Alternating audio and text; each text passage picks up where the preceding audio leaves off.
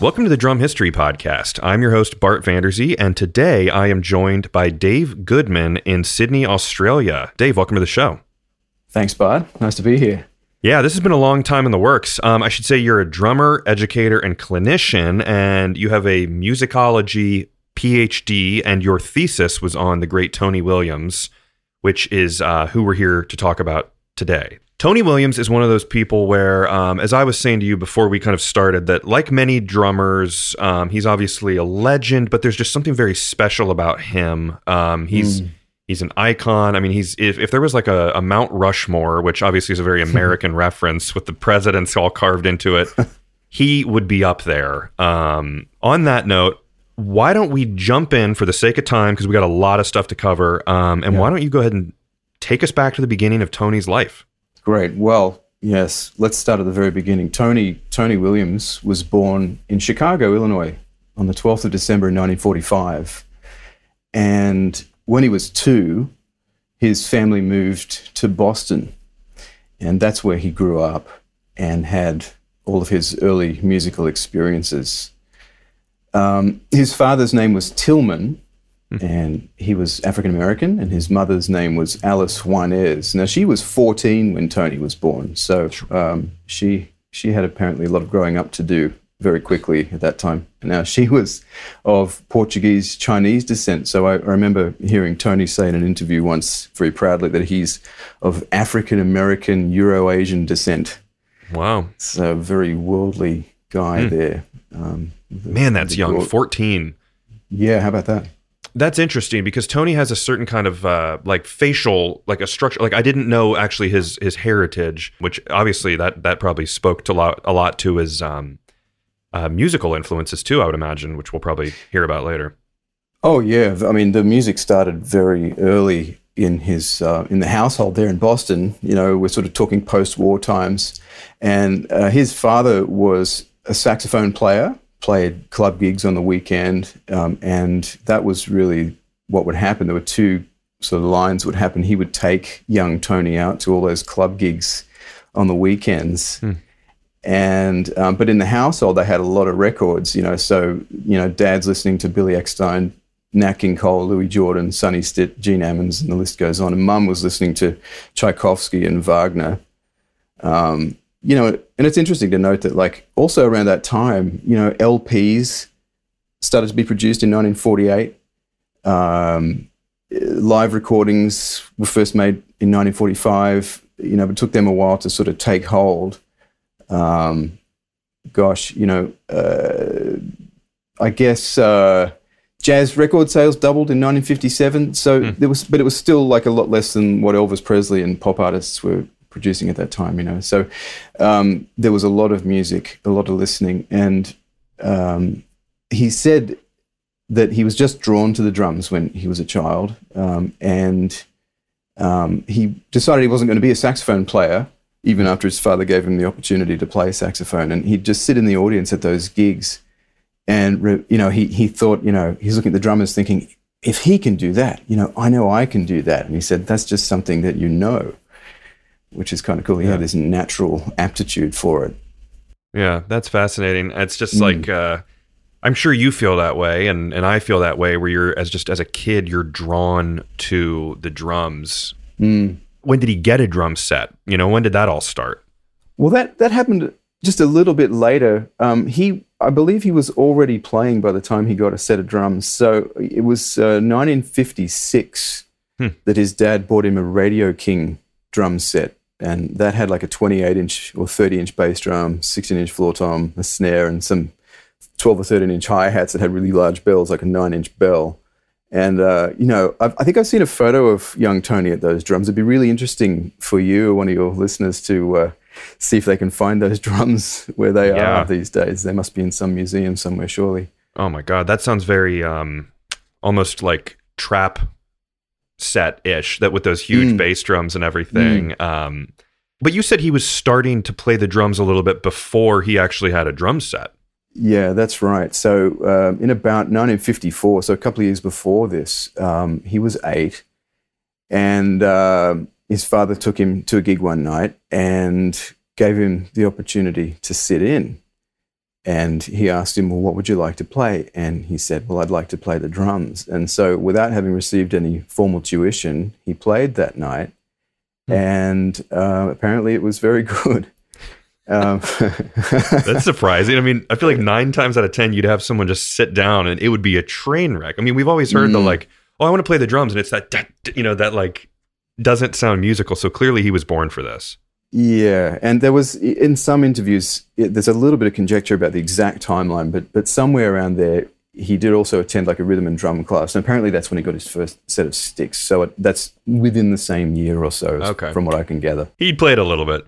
Oh, yeah, for sure. So that went on and on. He went around, like, so Dad took him around to all the clubs as often as he could. So after a few years, Tony was well known enough by all the club managers and owners that actually let him in without his parents there, even as a young teenager. He also said somewhere that he was making tips. People would give him money and he'd go home with $30 one night and the guys in the band were only working for $15 or $20. He probably had like the cute factor as a little kid, you know? Oh, no doubt. Yeah, that's right. Cool. All right, we'll keep chugging from there. Yeah, so around about this time, it's when he met one of his most important influences, and that's a man that we know now, today as the great Alan Dawson. And it's interesting to note that from what I can gather, when he started teaching Tony was actually his first formal student. He wasn't really known as a teacher before this. He was a drummer that Tony's dad played with on occasion. And so Tillman invited Alan Dawson around to the house one time when Tony was about 9. Dawson can't decide whether Tony was 9 or 10 or 11 when he met him, but somewhere around that time. Sure. And they went up into the attic. Tillman played the saxophone. And Tony started playing along, and Dawson said words along the lines of like, this kid started to cook. He had beautiful time, beautiful fills, great taste, and a good feeling. Everything but chops. Yeah, interesting. So yeah, how about that?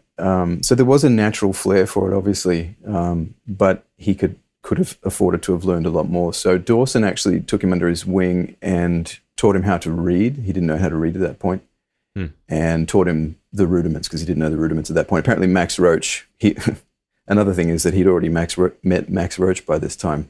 And so Max kind of kicked his butt a little bit to get with Dawson, apparently, as well, to get these rudiments under his belt. I'm assuming it'll be out by the time I do this, but I just did an episode with John Ramsey, who studied with Alan Dawson, and he was the chair at the drum department chair at Berkeley for years. But we talked about how there's this Boston kind of like, Max Roach and Alan Dawson. It's just, there's something about these Boston guys. And Max Roach came up in that episode as well. So right place, the right time, Yeah, I think these guys were just passing through town so much, and again, Tony's dad was just so adamant about taking him out to all these gigs.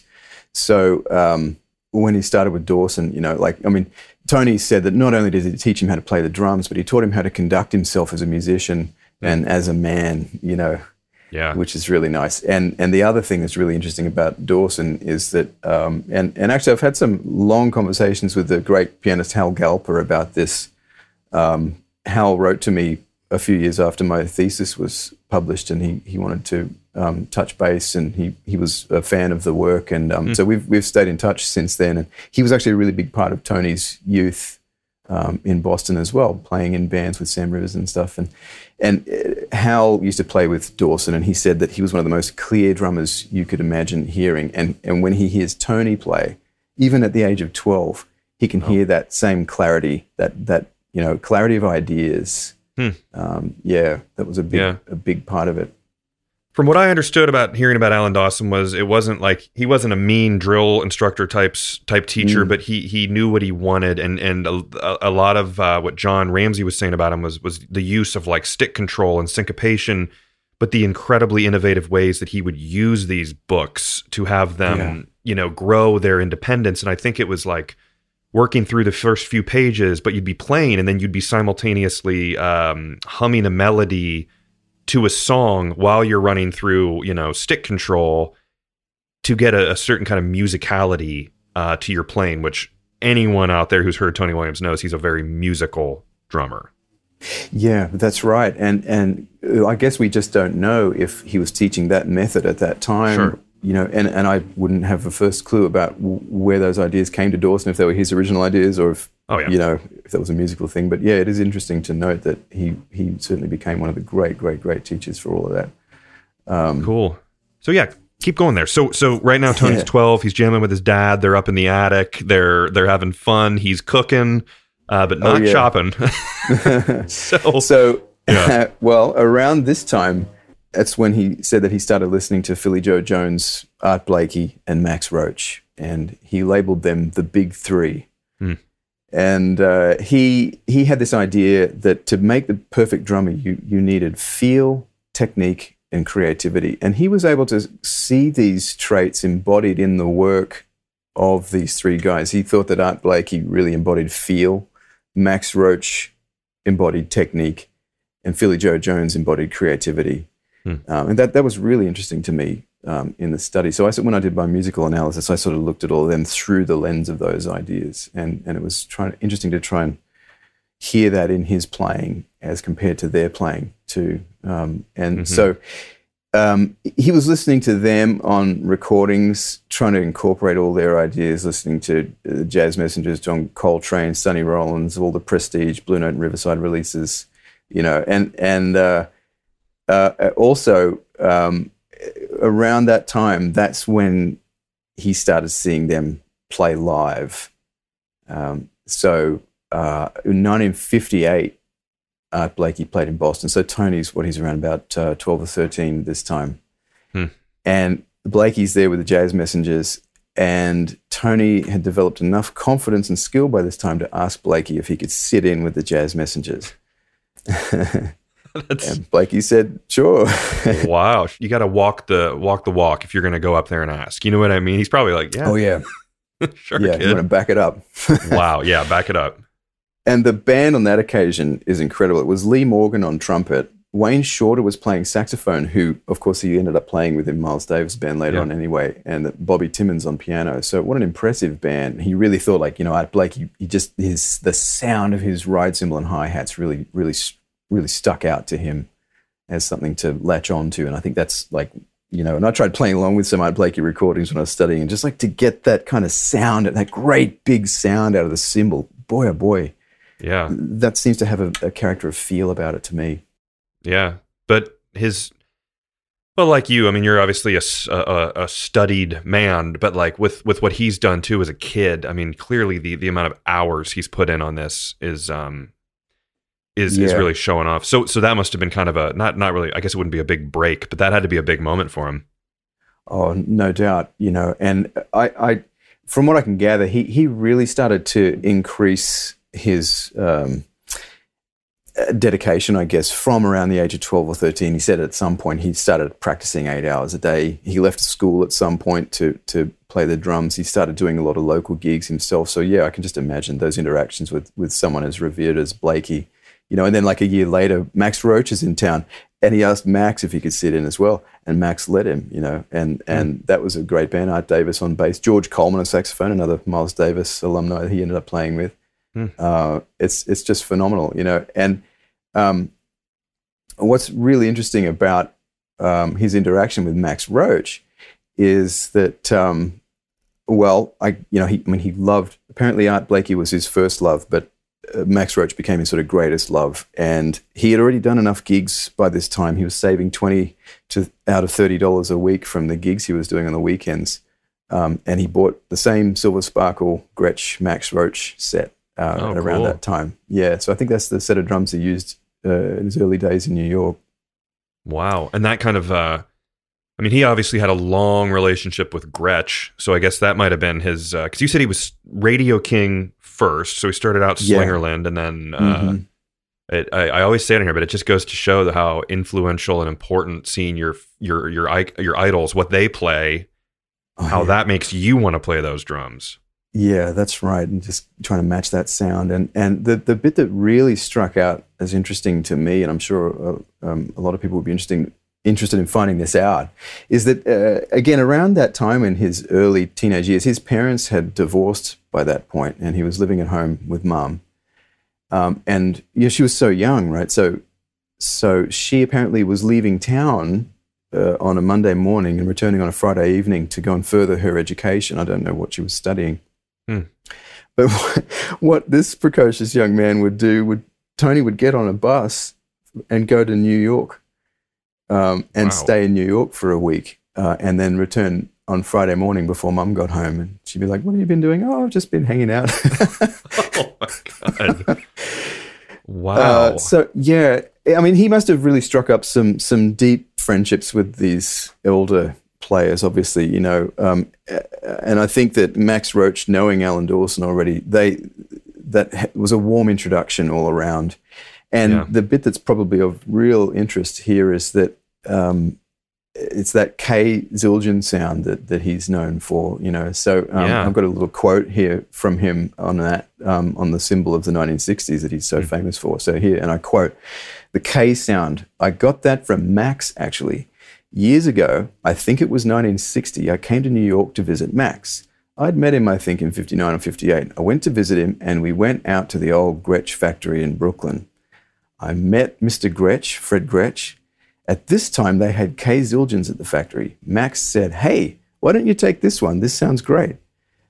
So Max started me on the sound, a big, high, dark sound. That's the ride symbol I have. It's a high tone, but the symbol itself is a dark sound. I learned that definitely, among other things, from Max." So there you go. Max Roach actually gave him that symbol directly from the Zildjian warehouse.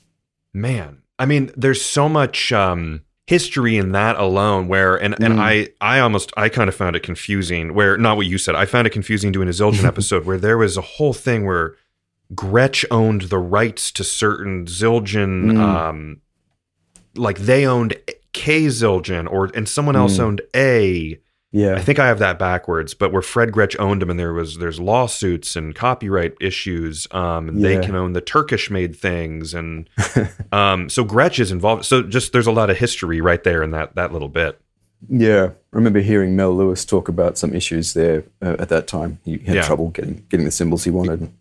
It's confusing, but I would direct people to the Zildjian episode with Paul Francis because we talk about it, but my mind is failing me at this point. But okay, because he's very famous. I mean, that K sound is pretty legendary, so that's very cool to hear that. Yeah, and the interesting thing about that too is I've talked to people who have offered me the information of saying, like, a friend of mine went to a workshop that I think it was Wallace Roney put on, Tony's trumpet player from the 80s and 90s. And he put a cymbal up on the drum set, and he got all the drummers there to play it. And I don't know if this is the very cymbal that we're talking about, but, he said, "What do you think of that cymbal?" And everyone went, "Oh, yeah, whatever. It's just a cymbal." And he said, "Well, guess what? That was Tony Williams' cymbal. He gave that to me." So they're like, "Oh, I like it."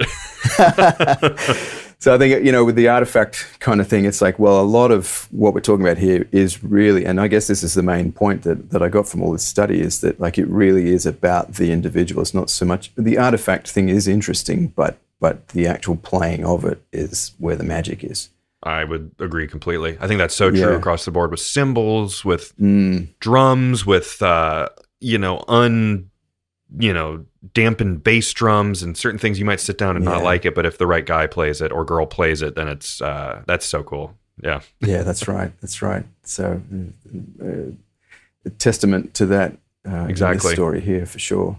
So he stuck with the Ks then for a long time, obviously. And I don't want to get ahead of ourselves, but that was basically, he used those Ks for a long time, right? Oh, yeah. Yeah, I think, I'm not so clued up on the details through the 70s and so on, like when the Ks became difficult to get. But I think that I remember reading that, like, in the 90s or so, when all the A customs came out, his drum tech at the time, Garrison, who works at DW now, got him a whole set of A customs to play. And Tony really hated the fact that happened. But he actually acquiesced and played his whole Wilderness album with those A customs, and it sounds beautiful, sounds like him. He was like, okay, I need something new. So again, you listen to that album, you wouldn't know if they were Ks or anything else. Yeah. It's Tony Williams, and that's the thing, you hear his voice coming through the instrument. Yeah, that's awesome. Man, it really is. It's him. All right, so moving on here, I'm looking at your timeline. So this is so you have teenage years when he really started ramping up. And this is, I mean, you kind of take for granted how young Tony was in that. There's like a very famous Miles Davis video where he's sitting there playing and it's black and white. And I'm sure, obviously, you know all about that. Yeah, take us through this. When did when did things start to pick up? Yeah, so I guess the real big deal was that Jackie McLean came to Boston in December of '62, and Tony had been playing in the house band, and Jackie McLean was the guest for the week. And one thing led to another, and to cut a long story short, basically, Tony said to Jackie, "I want to get out of here. I want to move to New York." And Jackie McLean said, "Well, why don't you come and work on the play that I'm musical director for in the city, and with your parents' blessing, your mum's blessing, we can do that." And so that's what happened on Christmas Eve, 1962. Tony Williams moved to New York. I guess he had just turned 17. Wow. Yeah. Jeez. I want to point out too, because you said before he would sneak off to New York in the on his week while his mom was going to school. Because for people, I mean, even you're in Australia, but for people around the world who might not know, and you might be thinking kind of geographically, how far would that be? If I Googled New York to Boston distance, it says it's about 215 miles, so 3 hours and 37 minutes as a drive today in 2021. So I don't know, with like if things were a little slower then, but so let's say it's about 4-hour drive, just to kind of put it into perspective so everyone knows that it's not going from New York to California, which is the complete opposite side of the country. Yeah, and I guess that's why all these guys were in Boston so much. Yeah, during his youth. So, which good for him. Yeah. All right. So Tony's in New York. Yeah. So now he's in New York and he's playing on this play with Jackie McLean, and I guess he's been let loose in the city. So he's basically Jackie McLean apparently recommended to Miles Davis, who was looking for a new rhythm section at the time, why don't you come and check Tony out? In fact, he had already met Miles. One of the other occasions about sitting in Boston was Jimmy Cobb was playing drums, and he asked Jimmy, "Can I sit in?" And he said, "Well, you have to ask Miles." So he asked Miles, and he says, "Go back, sit down, and listen." So Miles didn't let him sit in. Wow, he's asked everyone to sit in. They've all said yes, but Miles was like, no. Yeah, how about that? So, so I think eventually, he got to New York, and somehow Miles found out about him. This is that kid from Boston, and apparently Lewis Hayes also recommended Tony because Miles asked him if he could join it, but he was with Cannonball Adderley. So, this 3-day session happened. Miles invited Tony to his apartment on, I think it's 77th Street, if I remember correctly, and Herbie Hancock was on piano and Ron Carter was on the bass. And now Tony didn't know this at the time, but apparently, he says he didn't find out about this until many years later. And I quote, Miles had me. Herbie Hancock said this. Miles had me, Tony, and Ron play together in the recreation room downstairs in his 77th Street Manhattan apartment. So he was upstairs listening to us over the intercom. He came in when we first got there, and played a few notes on his horn and said, "Oh, shit, I'll be right back." And that's the last we saw of him. So apparently Ron Carter led the audition, and there were a few charts on the piano, and he took them through those things. And Miles was upstairs. Now, apparently this went for 3 days. And at various points over those 3 days, he had his friends, closest friends, the arranger and composer extraordinaire Gil Evans, and also Philly Joe Jones, invited them to come and listen, and obviously he was very happy with the sound. And I think on the last day he went downstairs and he played a few tunes with them. Man. Yeah. That's like, I don't want to say it's bizarre. It's awesome, but it's like this just weird situation where it's like, if I were Tony and those guys and Herbie Hancock, I'd be like, all right, what's going on? Yeah. Yeah. know? Oh, that's right. They must have had a sense of what was going on. We're in Miles Davis' house and just playing. Like, he must be hearing us. Yeah, he's got to be hearing you. Wow, that's neat. Would have been wild. Yeah, what an experience. But so he obviously he passed the test. No doubt, yeah. And it was very shortly after that that they recorded the tracks that appeared on the album Seven Steps to Heaven. So that was, I think it was April 63, I think they did that. But it's interesting to note, too, that like there's an interesting little period. So, Christmas Eve, 1962, before April 63, when he joins Miles, he'd already made 4 albums for Blue Note at that time. Two sessions with Jackie McLean. One's called Vertigo, but it wasn't released at the time. It was released way later, like the late 70s or 80s. And then another album called One Step Beyond, which did come out at the time. And there's an album called My Point of View by Herbie Hancock. And one other album, I can't think of it right now. I think Kenny Dorham's album, Una Mas. Wow. And and you listen to those. I mean, listening to Vertigo is an experience. You think you're hearing a young Tony on those early Miles things, but actually he's got it together on his very first recording session in February '63. Yeah, I think it's important you said that because, like, I don't know. I think sometimes historically you see it as like this magic where Tony says, "Can I sit in?" and then they say, "Yeah," and then okay, now he's famous. Where no, he's put in a lot of work. He's studied. He's played in a rec room for 3 days. No, I'm kidding. But like he's done all kinds of things. But where this isn't his first session. You know what I mean? He's been on albums. So that's not to say that he's just some phenom who came out of the nowhere and then was with Miles Davis. Because sometimes pop culture makes you think that everything. So for some people it just happens overnight. But he worked. Oh yeah. Yeah, totally musically adept. One interesting thing too that Hal Galper told me that I haven't seen in print anywhere is that when Tony started playing with Sam Rivers back in Boston around the time he was 15 or 16 and Hal was playing piano, I think it was Richard Davis on bass, what they would do is they would get together and play a tune for an hour and then they'd take a break and then they'd come back in and play that same tune again, but they'd actually work an arrangement on top of the tune, right? So I don't know what kind of arrangement it was. They'd play that for an hour and then they'd take another break, come back in, put another arrangement on top of the arrangement that they put there before that previous break. Wow. And then they'd go and take another break.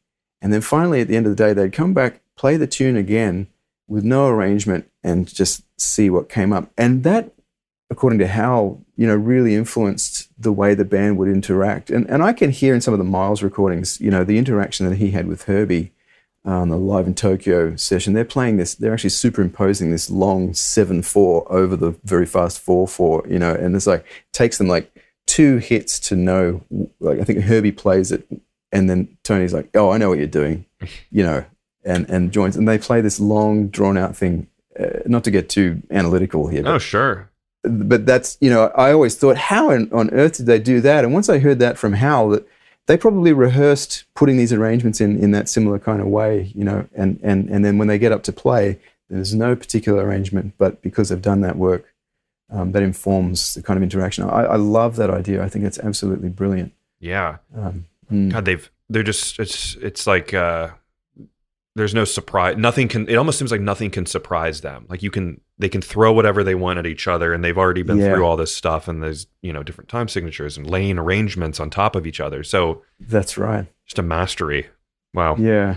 There's an idea in like musical theater that I was intrigued by when I was doing this study. And I realized that like Ron Carter absolutely embodied this, whether he was directly aware of it or not, but it's like this idea in musical theater of like, yes, and you have to just say something ridiculous and your counterpart has to acknowledge that and go on with something. It's not no, but it's yes, and I think they really, really embraced that spirit of that, Yeah. It's very jazzy. Yeah. So, all right. So how old, well, first off, and I remember someone talking to me about this, Tony Williams in the early years was typically referred to as Anthony Williams. Is that correct? Yeah. Okay. So Anthony at this point, really. Yeah. How old was he when he joined up, basically getting involved with Miles? Well, I guess, what are we talking about? April 63. So he's still 17. 17. Okay. That's what I thought. It's kind of the famous, he was 17 when he was there. So okay. Got it. Then you can hear, of course, from this very brief story that there's 10 solid years of interaction with some of the best and just some incredible performance practice going on prior to that. So he certainly didn't come out of nowhere. No, exactly. That's for sure. Yeah, yeah. All right. So where do we go from there? Well, I guess he's in the Miles Davis fold now. He's developing some notoriety, and there are factions. Some people like it, other people really don't like it. He was really into playing fast at that time, which alienated a bunch of people in Boston apparently. But and apparently the traveling got to him a little bit. They got to Europe for the first time, and he wanted to go home. I guess because he's just still so young, and he's a kid. He's really only been interested in the drums. Yeah, that's right. He can play the hell out of the drums, but he said that throughout that time he actually felt quite lonely. He had to go through it all alone, and he was quite emotional as well, which is interesting. He said, at various points, people wanted Tony Williams, the drummer, but no one was interested in Tony Williams, the person. So it's interesting to note that all this is going on. And he said his teen years lasted well into his 20s. I bet. What's cool, though, is it's interesting to think, too, about having a mom who is so young when she has you. I just quickly used the calculator and kind of did it. When he's 17, his mom is 31. So she's young too. They must have been really close, I would imagine. Right?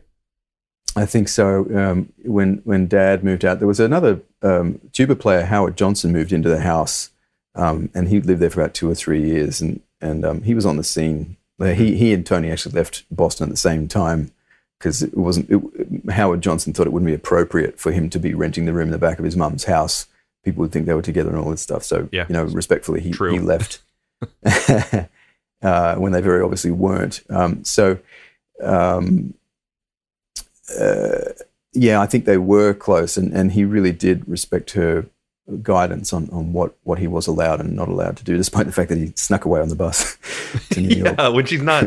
What Mama doesn't know doesn't hurt her, I guess, is the. That's right. I guess the saying. Okay, so he sounds a little bit, I don't want to say sensitive with the going to Europe and the missing home and people not knowing who he is, but he seems very emotionally intelligent.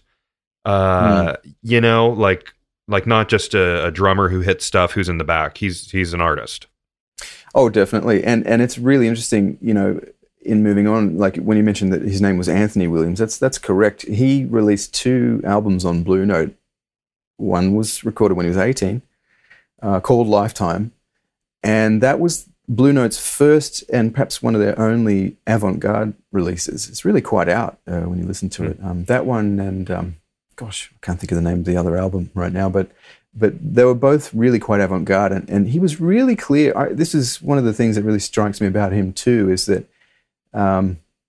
he goes to great length in various interviews to say that he really wasn't interested in sounding like anybody else, but the only way that he could come up with his own original sound was to have gone through the process of learning to play exactly like all these guys.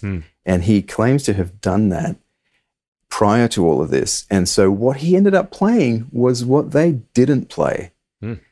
And when I was studying, I didn't have any recorded evidence that this is the case. I just had his words. But there's a clinic on YouTube now that's come out. I think it's 1987. He's in Germany somewhere. It's a 3-hour-long presentation. And right at the end, he's got his great big bus driver drums. Characteristic of that period. Sure. And towards the end of that presentation, it comes about that he actually goes and does all these impersonations of these guys we've already mentioned: Max Roach, Art Blakey, Philly Joe Jones, also I remember Roy Haynes, and maybe 1 or 2 others. And when you listen to him, like we were talking about before, it's not the artifact, it's the way you play it. He made his drums, those same drums, sound. He didn't sound like Tony Williams playing it. He sounded like Max Roach playing those drums. He sounded like Roy Haynes. He sounded like, Elvin was the other one, Elvin Jones. Wow. Hearing Tony Williams doing an Elvin Jones impersonation is wild. And it's like, wow, he can play just like all of those guys, even through to the 80s. But when you hear him play, he's very decidedly playing himself, and it's informed entirely by that. That just knocks me out. Yeah, oh my God, that's such a good point. It's... Which all those guys are very unique, but Elvin especially is very his own sound. And Max Roach, all those guys are very, very unique, where it's not, I guess you'd say top of the pops, kind of like just, rock drummers. These aren't easy things to imitate either. No, that's right. And there was one story from Howard Johnson about when he was living with Tony, was that when Coltrane's Africa Brass session album came out, and I think it was 61 or 62. He said that like he heard Elvin play on that, and he didn't like it at first apparently, but he warmed to it, and then he realized, and he's asking Howard Johnson, listen to those tom-toms. Who's playing the toms? So he played along with that over and over and over and over from the morning to night. He just played over and over with the Africa Brass session, and I think that's what he did with all of the records. He just play along as much as he could to really cop that sound. Yeah. At this point right now, is Tony? I don't want to say, or Anthony, I should say, is he not really a household name? Because I feel like for that usually means like Buddy Rich or something where your grandma knows about him. You know what I mean? But is he amongst drummers like a respected name? I mean, is his name like it? Does Max Roach, Art Blakey, Elvin Jones, Roy Haynes, do all these guys know about him as the young kid who's? Oh yeah, they do, and like including Lewis Hayes. Like that, they all rate him very highly, and Lewis Hayes just said like he was absolutely dedicated, and they used to practice together. He said when they were in California touring together with Miles and Cannonball, everyone else would be at the beach. Lewis Hayes and Tony would be back in the hotel room practicing together. And this is after he's joined Miles, of course. So he just didn't stop. And I read one account that said by about August 1965, it's no doubt that he's been received internationally as being a new thing. And by the time, say, Eric Dolphy's record came out to Lunch, you know that famous Miles Davis 1964 concert recorded at the Lincoln Center?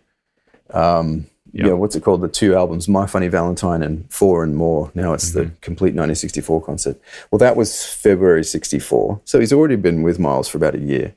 And like 2 weeks after that, he goes into the Rudy Van Gelder studio in New Jersey and records Out to Lunch with Eric Dolphy. That the juxtaposition of this really far out avant-garde thing with the standards that Miles playing. Yeah. It's like he didn't operate in just one scene. He's straddling all of these different aesthetics, coming and going, and playing all these all-star Blue Note dates with everybody. He's already played with Joe Henderson and Bobby Hutcherson and all these amazing, the biggest names. Yeah, really. Miles, I guess, was a little bit, and I'm really speaking, not as an expert in any way about Miles Davis, but there was a documentary that I think we've talked about on the show before about Miles that came out sort of recently that was really cool. But so he was obviously sort of, he would get kind of heated at points, over certain things. Did he and Tony get along really well? Miles and Tony? As far as I'm aware, Miles gave Tony free rein. He didn't tell him what to do. I've heard that a lot, but there's one little interview I read, I think maybe it's in Miles' autobiography, where he said, Tony didn't play the hi-hat at some point, and he said he got him to play the hi-hat because that's what everybody did. So there's yes, he told him what to play. No, he didn't tell him what to play. But I mean, I think Miles, there's lots of recollections of Miles of him saying like, nobody knew what was going to happen, but they were excited by that.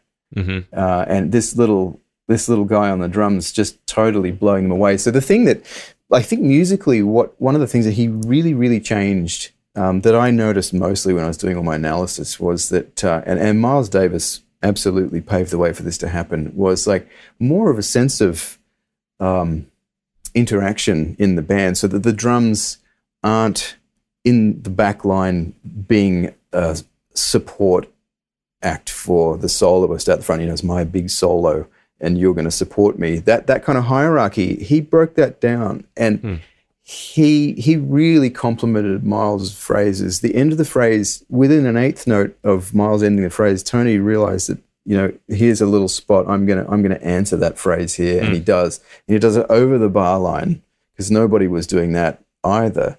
And he's all around the drums and breaking up the time.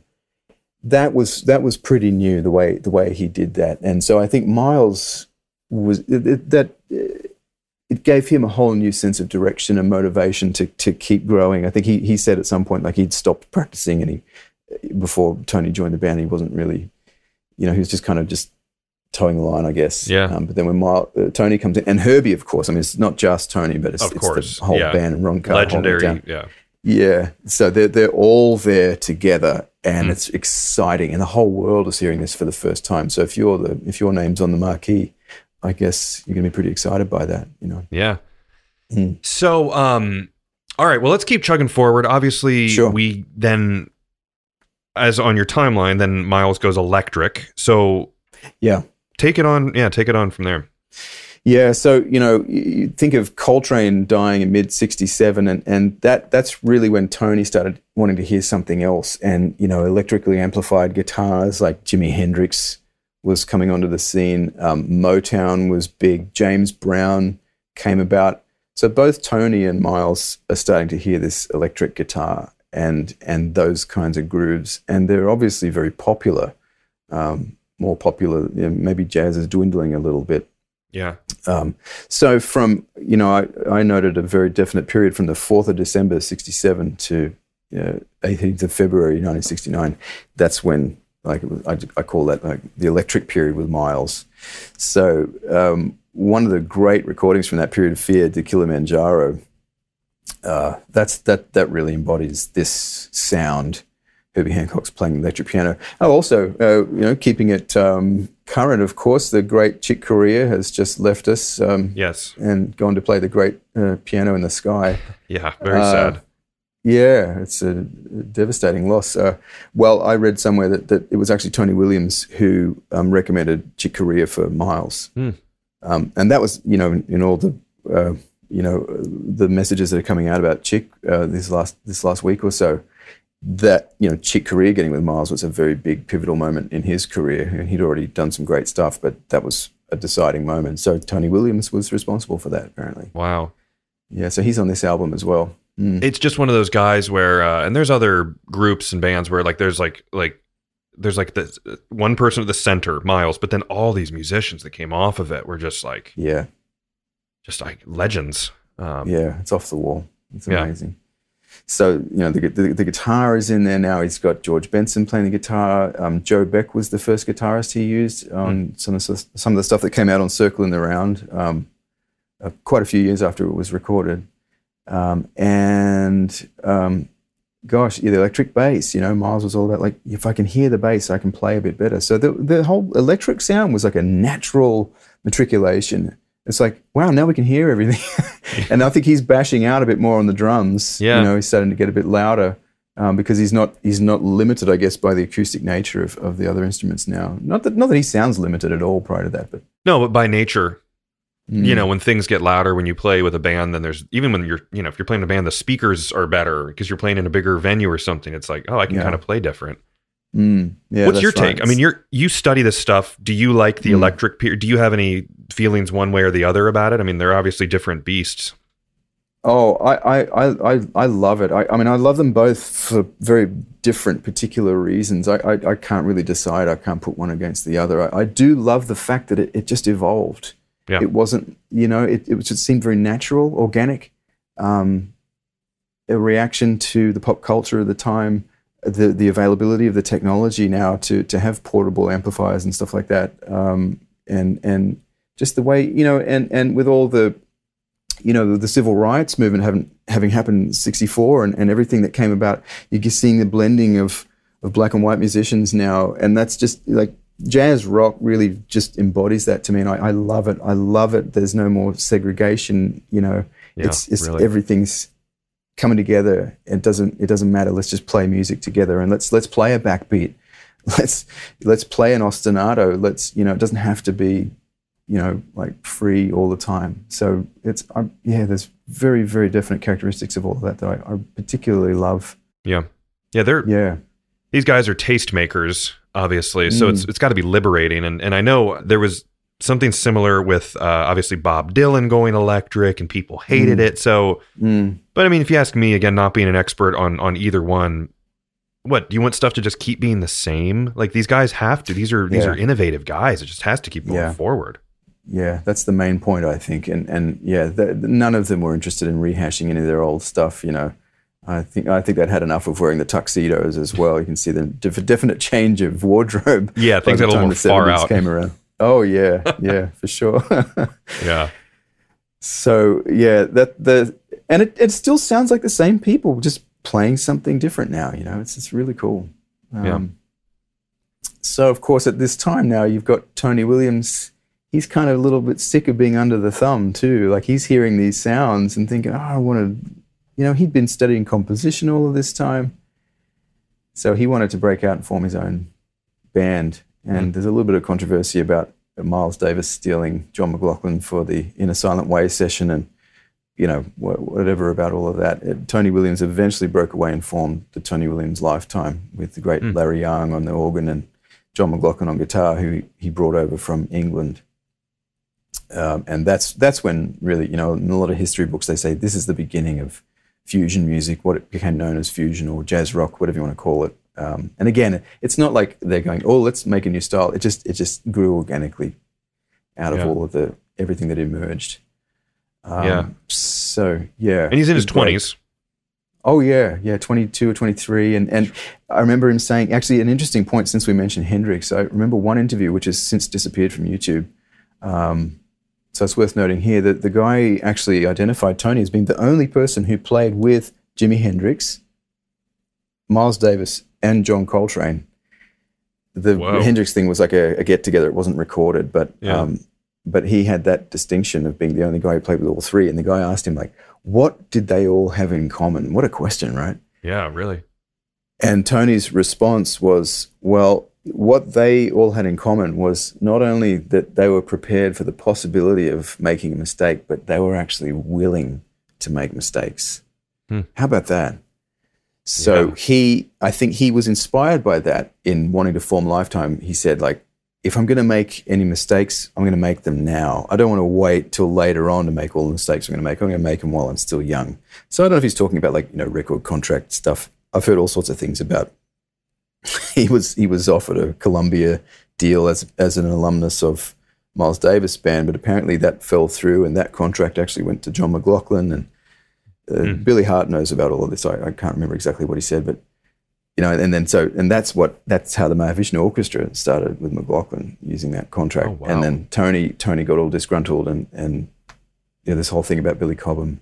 I mean, I'm talking out of school here. Billy Cobham is still with us, and I would like to talk to him personally about this rather than making up conjecture, but it is interesting. It's just an interesting period. He's no longer, Cobham is around now, and he's got the great big drum set. Tony's trying to find himself still. And I think that the interesting point for me and everything I've looked at, I think the album Believe It that came out, I think it was 76, you can hear, it's like he's now, this is the Tony Williams that was always in line. It was always going to be this. Everything before this has led to this moment. I really hear a very strong statement in the Believe It album as far as his drum sound, his playing, his tunes, his arrangements, the band. That's like a defining moment to me. Although, Lifetime, the emergency and everything he did with that band prior to, it's like this real tumultuous period. It's just like a lot of output, and I feel like it all culminated in this when Alan Holdsworth joined the band, and it's fascinating. So, you mentioned bigger drums. That's all fascinating. You mentioned bigger drums. So maybe rewinding quickly, because obviously we can just spend all day talking about this, but so Tony traditionally was playing like a 4-piece kit or so, right? Early in his earlier days, and then things progressively got bigger. So maybe just touch on his gear, sure. Yeah, just a little bit. Yeah, so I when you listen to the Kilimanjaro album, you can actually hear a third tom-tom. I don't know if it's a second floor tom or a second rack tom, but you definitely hear that third tonality. And later in the early 70s, you see footage of him playing a 5-piece Gretsch set, and there's a sort of smaller tom in between the regular rack and floor toms. And I think that's probably the third tonality that we're hearing. On some recordings, actually even before Roy Haynes came out with Now He Sings, Now He Sobs, famous flat ride sound, Tony's actually recording with a flat ride as an effect symbol, like before Roy Haynes. Cool. It was one interesting fact. Although that wasn't released at the time, but it was there. He did it. Yeah, sure. And so there's this 5-piece set, and then you hear the album, The Old Bums Rush. I think it was 73. And you're hearing the larger drums, but it's not quite as concise and coherent as, again, what came out 75, 76. He's definitely using the bigger bass drum. There's no question about that. Like, he went up to a 24-inch bass drum. And apparently that was so he could hear himself over the volume of all the amplified drum guitars and things now. Wow. So the music's that loud around them that he really needed that, go from 18 to a 24. And you talk to people who've heard that drum acoustically, and it just hits you in your stomach. It just goes straight through you. He had it very flappy and no muffling a lot of the time too, just like a big concert bass drum. Man, slamming the Yeah, he's got a big sound. Really, I mean, you can tell that from watching YouTube videos on your computer speakers. You can tell that he's got a huge sound, which thankfully we have all these videos. Yeah. So the big drums. Yeah, I'm pretty sure my way of putting it together is it is a reaction to Billy Cobham in some way. I don't know. That's just me making that up. But it would make sense if that came to be the case. And so he's got, 13 and 14-inch rack toms and a 14, 16, and 18-inch floor tom, again, on this 24-inch bass drum. And they're tuned melodically. It's tuned to like a pentatonic scale. He's got only a tone between the 3 smaller drums, and then a minor third up to the snare drum when the snares are off, and then like maybe a fourth and a fifth going down to the bigger drums. So he started playing around this time these really melodic single-stroke roll type, almost like their timpani, which is fascinating. Has he gone yellow at this point? I believe so. I think by the time he's actually playing with John McLaughlin and Larry Young, he's got a 4-piece yellow Gretsch set. So I don't know what happened to the silver sparkle drums, but they're yellow. And I think he stuck with that. Because he's like, those are, again, I keep saying the word, but those are very iconic. I mean, him playing a yellow drum set is about as, they go together. That's right. Apparently not to, I know we're going long here, but not to get too far ahead either, but it's like, he went with DW later on, and I think apparently that was because Gretsch actually sent him like a yellow wrap instead of a yellow lacquer, and he didn't like it and sent it back, and they sent it back again. And, I don't know. That's hearsay, but that's what I've heard. And so the yellow thing, but he had the hardware painted red on the DW drums, which is interesting. Yeah, that is interesting. All right. Yeah. So looking at your timeline, we're in about 77-ish now, right? Mm-hmm. So at this point, he moves to San Francisco. I'm not sure what the reasons for that are. I think a lot of musicians actually moved from New York to San Francisco, and that's where he lived for the rest of his life, San Anselmo. And apparently he was making income from the brownstone apartment he owned in Harlem, so he was getting rental income for that, and that's what paid for his life. Because I think obviously he's not playing as much. You're not just around town playing. So he did big tours with the VSOP band and all these all-star type lineups. They'd tour the world. But he was really interested in composition at this time. Like, he's always been interested in composition, but I think from what I gather, he basically became a composer at that point. So he's doing a lot of counterpoint studies and orchestration studies, and like learning to write like in the same way he did it with the drums, learning to write in the style of Mahler, in the style of Schoenberg, so that he can again find the cracks and end up emerging with his own sound. Again, it's fascinating. So he got all the tools together that he could. So whenever one of those big tours or a record date came up, and boy, oh boy, there's some fantastic ones over the next, say, 20 years or so until he died, he'd get on the drums a few days beforehand just to warm everything up again and just to get on board with everything, So all that practice was done many, many years beforehand. Wow. And I don't know too much about this period, but that's, I guess if we forward to the 80s, he's now got his quintet, his sort of second stint with the Blue Note Records, and that he's been writing for that band, and really beautiful compositions, acoustic. He's got the big drums, but he's in an acoustic quintet again now. People accused him of modeling it on Miles Davis, but again, he thought, well, no, this is my music. It's not. Yeah. It's not. I'm not modeling on Miles Davis at all. So that's fascinating. That is fascinating. People always want to, I don't know, when you're a celebrity musician, even if you're a drummer, I say that, I think everyone knows what I mean. You're not like Britney Spears or something up there. Like we're in the back, but we're still great. But even then, if you're a famous musician, they still want to kind of like poke at you a little bit. You know what I mean? And say, oh, you're just doing it like Miles. Like, he has such a long career at that point already. Yeah, that's right. And I guess the people writing those articles or putting those news posts together, they want to sell copies. So some kind of controversy and something to argue over is going to, move some units, I guess. Very true. That's pretty much every entertainment, magazine out there. That's exactly what it is. Right. They don't say everyone's great. We love everyone. Yeah, that's right. It doesn't truth sell. Doesn't matter. Yeah. So yeah, that was an interesting sound. And those albums are beautiful. He put some lovely little drum solo vignettes on there, and to me, it still sounds, it still sounds very much like the same person, just a little later in life, having gone through whatever he went through, and So that's San Francisco, and his discography really speaks most clearly. Like you listen to the recordings that he did throughout this period. I mean, they're all unbelievable. It's just so great the way I could go on for hours and hours and hours analyzing the way he played, but obviously that's not what we're here. Like the interesting stuff is definitely the way he got set up and then how that followed through to his move to San Francisco. And, and I guess that brings us pretty close to the end of his life, where, it was somewhere around, I think, 94, 95, a couple of years before he died, he started using a double bass drum set. And there's some great photos of him around using that. And he really wanted to get into like playing metal. And cool.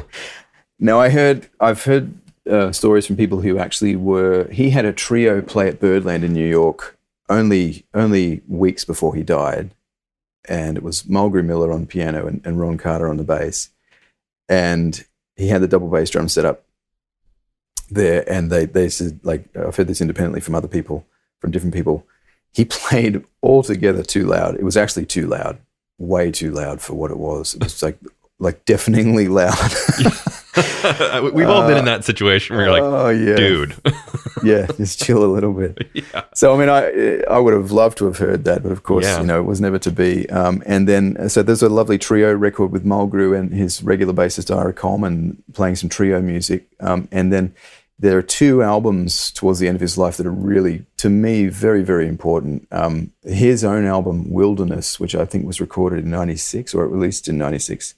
He had an all-star band, Michael Brecker, Pat Metheny, Stanley Clark, and I'm missing somebody. Oh, Herbie once again. And a chamber orchestra playing his orchestral compositions.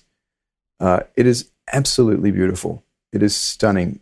And he's got, I wrote to the photographer from that session years ago, and he actually sent me a few photos from that session of Tony on his great big double bass drum setup. And my goodness, again, just like moving from the 4-piece to the 5-piece to the however many pieces are in the big bus driver set, 7, I guess. Mm-hmm. And then to this, again, it's always this natural, organic matriculation into this new thing. He's got maybe 1 or 2 extra toms on this big drum set, so he's even more melodic. You can hear with the stereo spread of it where the toms are on this solo piece that he's written. It's beautiful, absolutely beautiful. And the way he plays drums on these orchestral pieces with the quintet there, you've never heard anyone play the drums like that. It's just the most musical statement. It's almost like if everything that's come before has culminated in this. And you hear people say this about great people who leave us too young, it's almost like they go at the right time. It's like he did Wilderness. It's almost like his soul was like, I've done what I came here to do. That's my feeling about it anyway, my own personal feeling about it. And then there's this other album, which he did in collaboration with the great Bill Laswell. There's a band called Arcana, and there were 2 albums. It's the second one that's most interesting. It's called Ark of the Testimony. And he's got the double bass drum set on that. And it's getting close to metal aesthetics, Hmm. And the great Ferris Sanders plays saxophone on it. I have to say, and you read the liner notes, Bill Laswell said, Tony died before we got to finish this. Obviously, he got all his drums tracked, but they hadn't finished, doing the mixes or whatever they were going to do.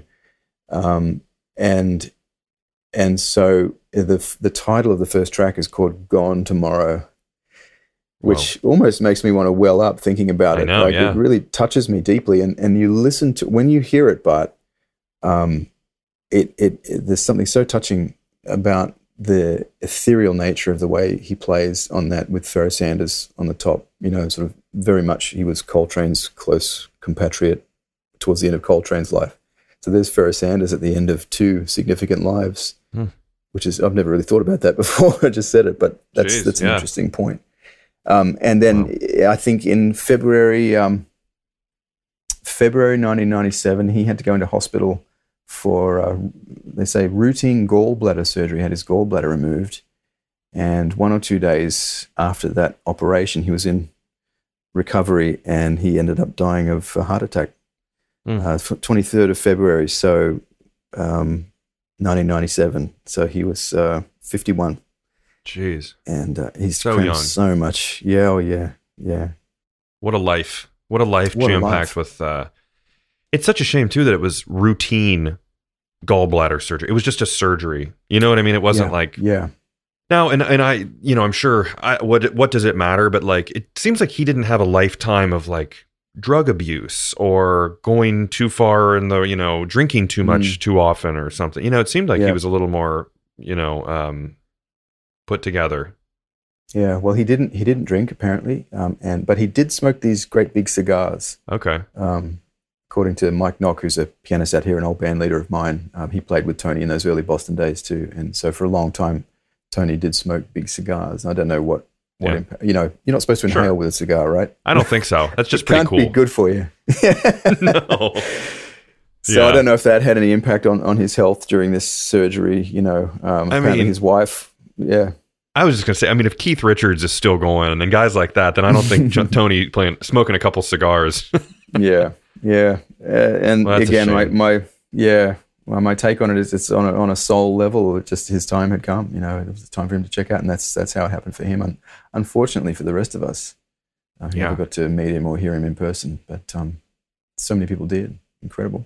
Wow, that's just such a good full picture of his life. I mean, so his legacy lives on. Obviously, he's still, as we've said, I mean, it's kind of cool in my opinion that, as you said, Max Roach, Art Blakey, Elvin Jones, Roy Haynes, these guys who were his idols. I mean, without a doubt, he is up there with them. I mean, he is, there's no like, the kid who's, they kind of lump him in there. I mean, he is one of the top dog legends of drumming. So he achieved his goal there. Yeah, that's arguably true. Yeah. Man, all right. Well, Dave, this was just like, I feel like I've learned so much more about Tony because I've seen tons of videos about him and all this stuff. And and honestly, I think you covered a lot of the great stuff. We talked back and forth a lot about how, this could be a 2-hour. You said like realistically you could talk for 10 hours about each individual topic, but I think this was a great, compact version of it. And for everyone listening, Dave has been kind enough to join me after this is recorded to hop over, and we're going to do a quick, 10, 15 minute Patreon bonus episode where we're going to learn about Dave's journey and how he learned all this and how he wrote his thesis on Tony Williams and what that all entailed and maybe how the reception was, how people liked it, obviously. Yeah, on that note, Dave, where can people find you? Why don't you tell them here where they can find you, what's going on with you, and because you're a great drummer, obviously, in your own right. So, yeah, what's your info? Oh, thanks, Bart. Well, my central point of contact will always be davegoodman.com.au on the internet. And if you go /PhD after that URL, you'll find the page where you can actually go to the University of Sydney electronic library and download a copy of this thesis for free. and all everything else. If you want to know anything more about me, you can find all my socials and all that from there, because they come and go, don't they? So we never know. But that website will be here forever. And I'm contactable through there, of course. There's an email page. So, yeah. Cool. Yeah. All right. Well, Dave, this has been a pleasure. It's been, again, you're a day ahead of me. I love doing the stuff with Australians because it's just so funny how like the time distance and the time difference. And I'm so glad we could do it at a reasonable time. It's 9:00 for me, and it's about, what, 1:00 for you? That's right. Yeah, it's worked out well. The next day. Yeah. So, coming to you from the future. Exactly. All right. Well, Dave, thanks so much for sharing your incredible knowledge with us. My absolute pleasure, Bart. Real honored to be here. If you like this podcast, find me on social media at Drum History, and please share, rate, and leave a review. And let me know topics that you would like to learn about in the future. Until next time, keep on learning.